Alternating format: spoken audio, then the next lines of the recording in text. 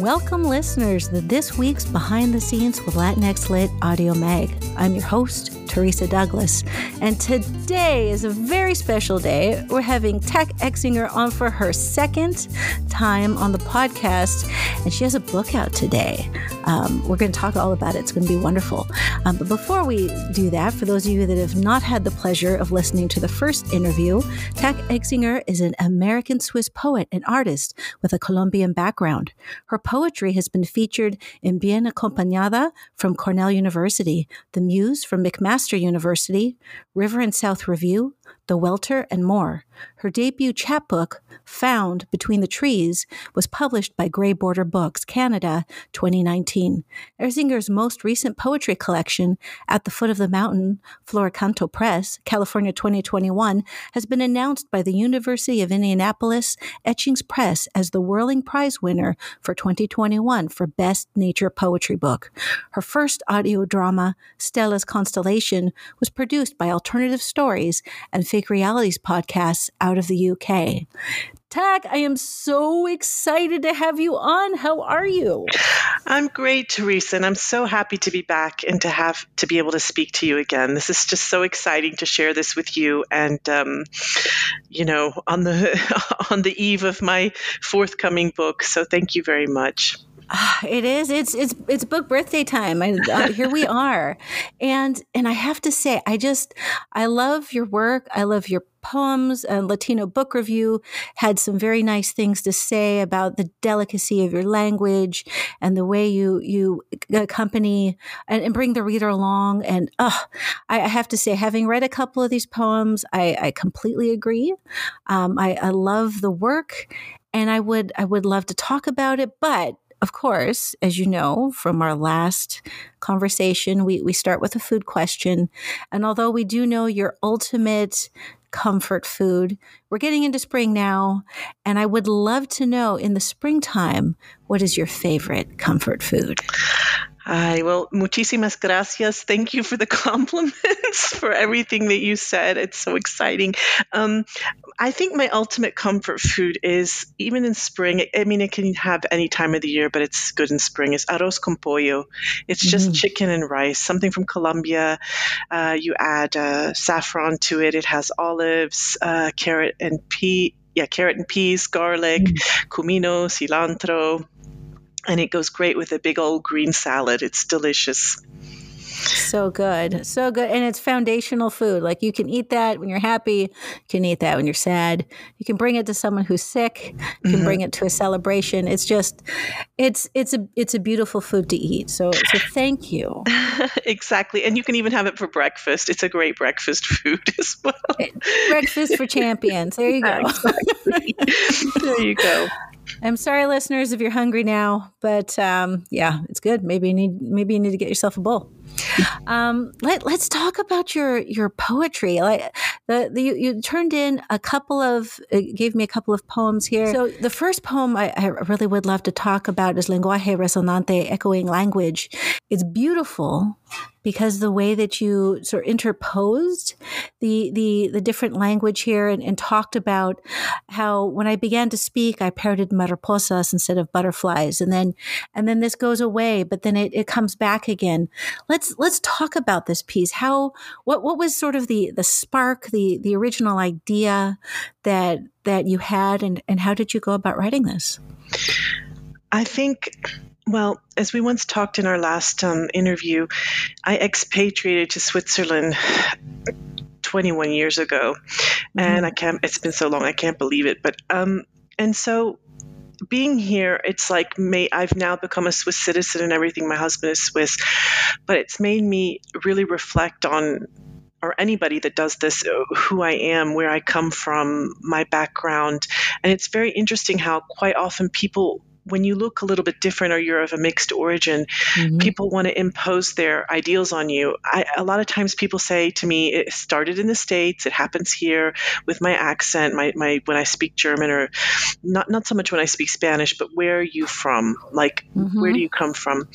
And then being here, since I've been here, I was very close to my abuelita, my grandmother, and she only spoke Spanish to me. She passed away a little while ago, and we were very close. And so now, like my very first language from like 0 to 4th grade, that was the predominant, my mother's tongue was Spanish, but more Spanglish, but Spanish definitely. It kind of started Spanish and then it went into Spanglish. And then around 4th grade, I didn't want to speak Spanish anymore. I really was rebelling against it with my mom and my family. I said, no, I'm American. I just want to speak English. And so fast forward all these years later, it's still there. And when I meet someone or I hear Spanish, I can go into it a bit clumsily. It takes me time to warm up, but it's still in me. It's like saved in my cells.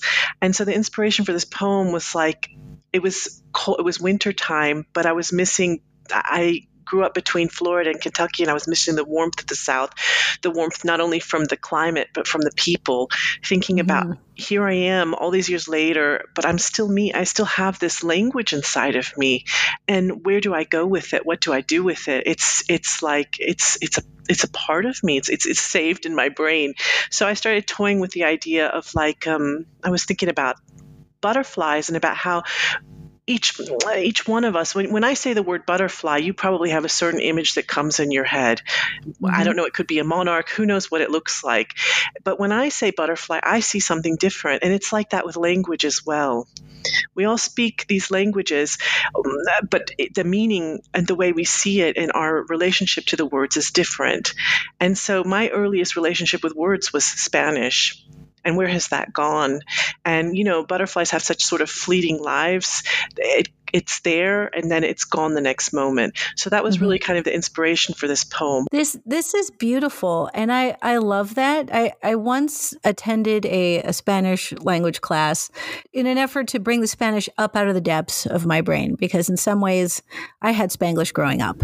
And the professor said something that I will never forget. And he said, what we really need for people like you is that we have so many people who grew up around a language and they didn't really speak it, but it's there. We really need different classes because it's there. It's less about teaching you something, but drawing it up from the depths.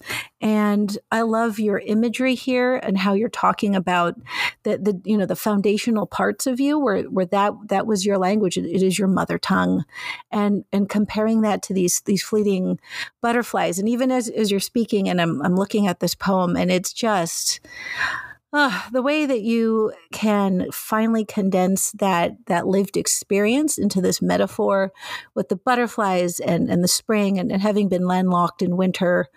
But then it's all bled together now into a spring day, migrating. I've returned. And I just love that, because not only are you describing this feeling of bringing it back, but also sort of returning to yourself, which I love.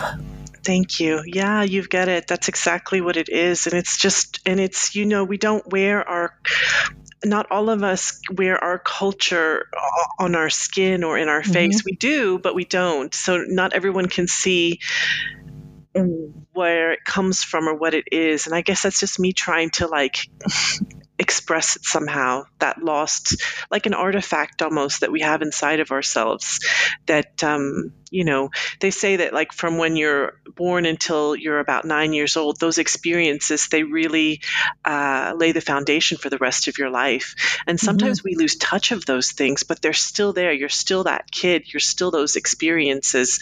And they can, I guess I wanted to sort of confront that, I suppose, with this poem.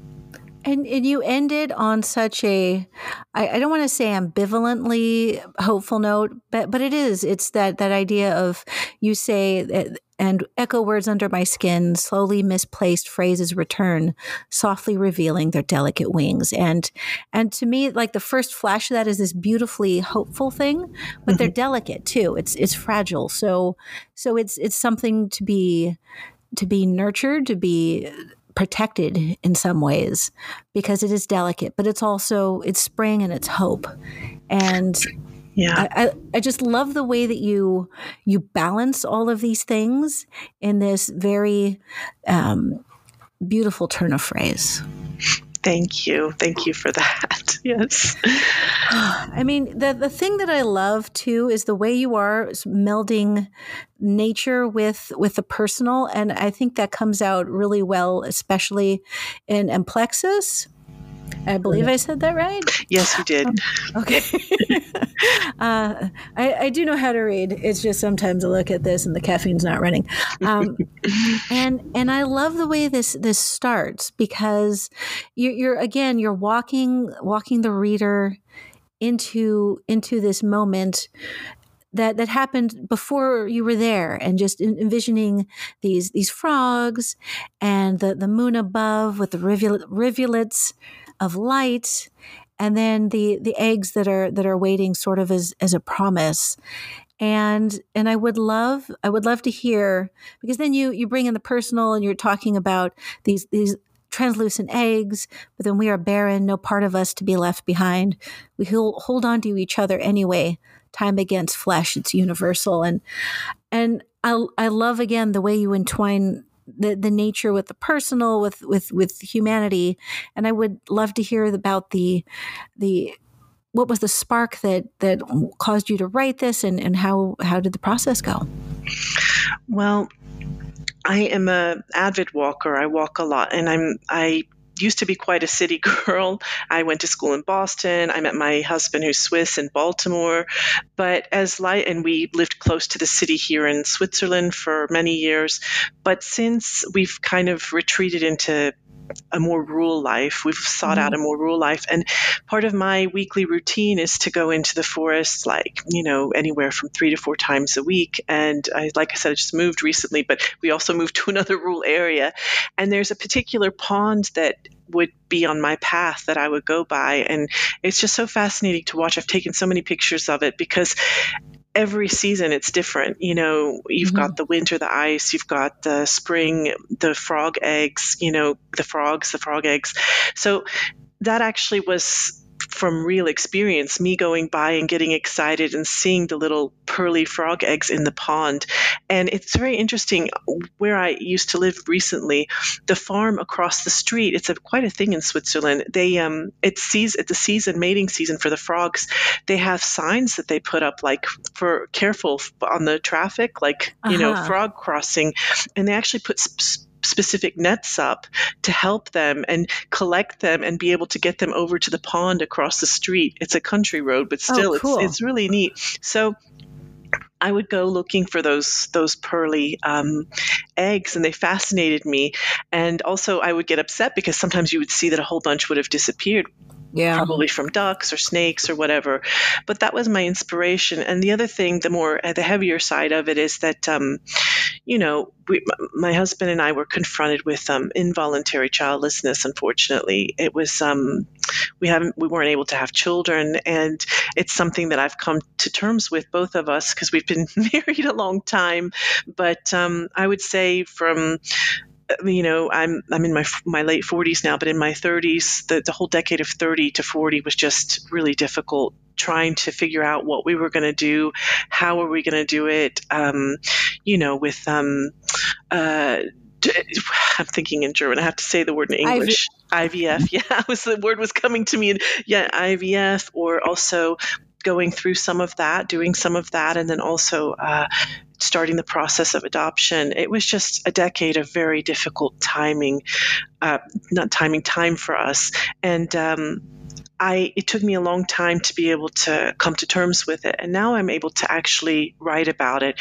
So watching nature, like the way in which these frogs come together, and imagining them, and then walking every day, or most days, by the pond, and getting throughout the years to see their eggs, it just it inspired this idea and a way, I guess, to just sort of confront it, really, to be able to confront it in an artistic way, and to say, hey, that's it. This stops with me. And I think a lot of couples, I mean, it's a heavy topic, but it can really make or break a couple. And Yeah. it was very difficult and painful for us, but we decided, hey, we chose each other. We fell in love with each other with the hopes of this. Unfortunately, this is not our destiny. And there just came a point where we said, okay, you know what? It's just going to be the two of us.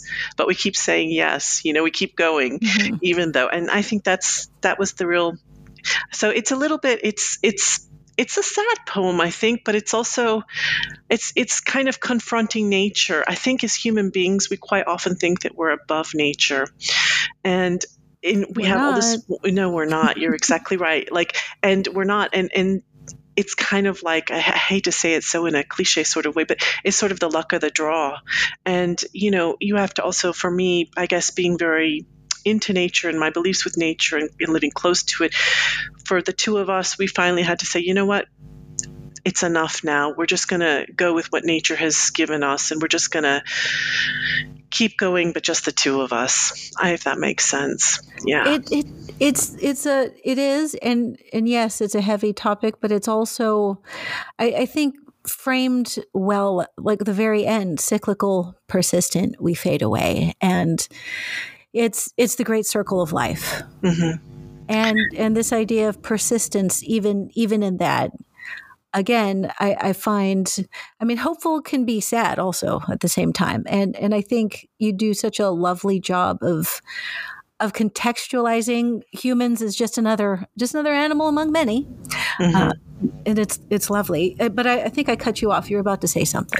Oh, I don't remember, Teresa. No, I don't. Yeah, I think it is well about back to the whole nature versus nurture, or I don't know, like the way I think it's wonderful, the technology and the things we have. And I have some friends that have been very successful with IVF, and it's also taken its toll on them. Mm-hmm. It's not been easy.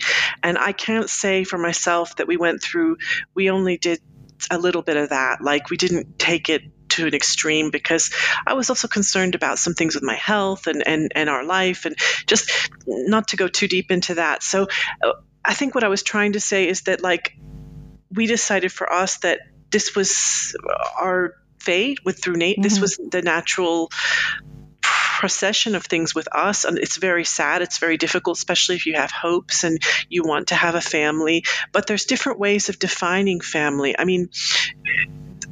My husband and I are a family. We're the two of us, yes, but we're still a family. We don't have the kids, and sometimes it's very hard for people to to swallow, in a way, like, oh, it's just the two of you. Well, yes, it's just the two of us, but we are, for all intents and purposes, also a family. And I think that's very prevalent in tourists too. It's sort of like this whole idea of what it means.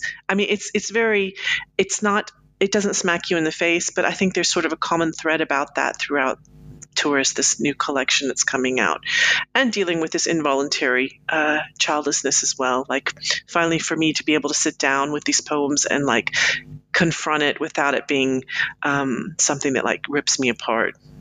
Yeah. And thank you for sharing that. And I will just make the observation that people in general can have assumptions of having children, and can be a little too, the questions can be a little too penetrating. It's not really anybody's business on whether or not someone has children or not. Especially if you're Hispanic, it can be hard, I would say, because the stereotype thinking is, of course, you're going to have a big family, and if you don't, you need to explain to us why at any time at the drop of a hat. So for any of those listening, let's not do that. Let's not do that. I agree. I think it's just, we have to be we shouldn't be afraid to ask people, I think, but we should also be aware that not everybody's path is the same. And we don't always know what's under like with the eggs, the translucent eggs under the surface of the water, what's going on under there, what's beneath the surface. We don't know what's happening beneath the surface, what the reason is. Yeah. Exactly. Now, I didn't ask, and I'm going to ask now: is when someone reads this, is there something you would like them to walk away with from after they've read this poem? Well, I mean, it could be interpreted in many different ways. I hope that my poetry or any poetry can be that the reader takes home what they need from it. Like, I hope that it can elicit that they want to read it again and again, and that they maybe want to come back to it and think about it. I think it's just making observations through nature and where our place is, our destiny, and that we're all here for a short amount of time. And some of us will leave something behind, like the eggs from the frogs, and some of us won't. Maybe we will leave. Maybe we're going to leave something behind that's not different things in a human form. Maybe it's going to be a painting, or the way we nurture a niece or a nephew, or I don't know, or writing a tree that we've planted. I just think that's just the reflection of the kind of, it's sort of like looking at the meaning of life, I suppose, this poem. And we are but a tourist in it. And this, I don't often segue really well, so I'm very happy that I can take this as a wonderful segue to the book that these two poems are housed in general.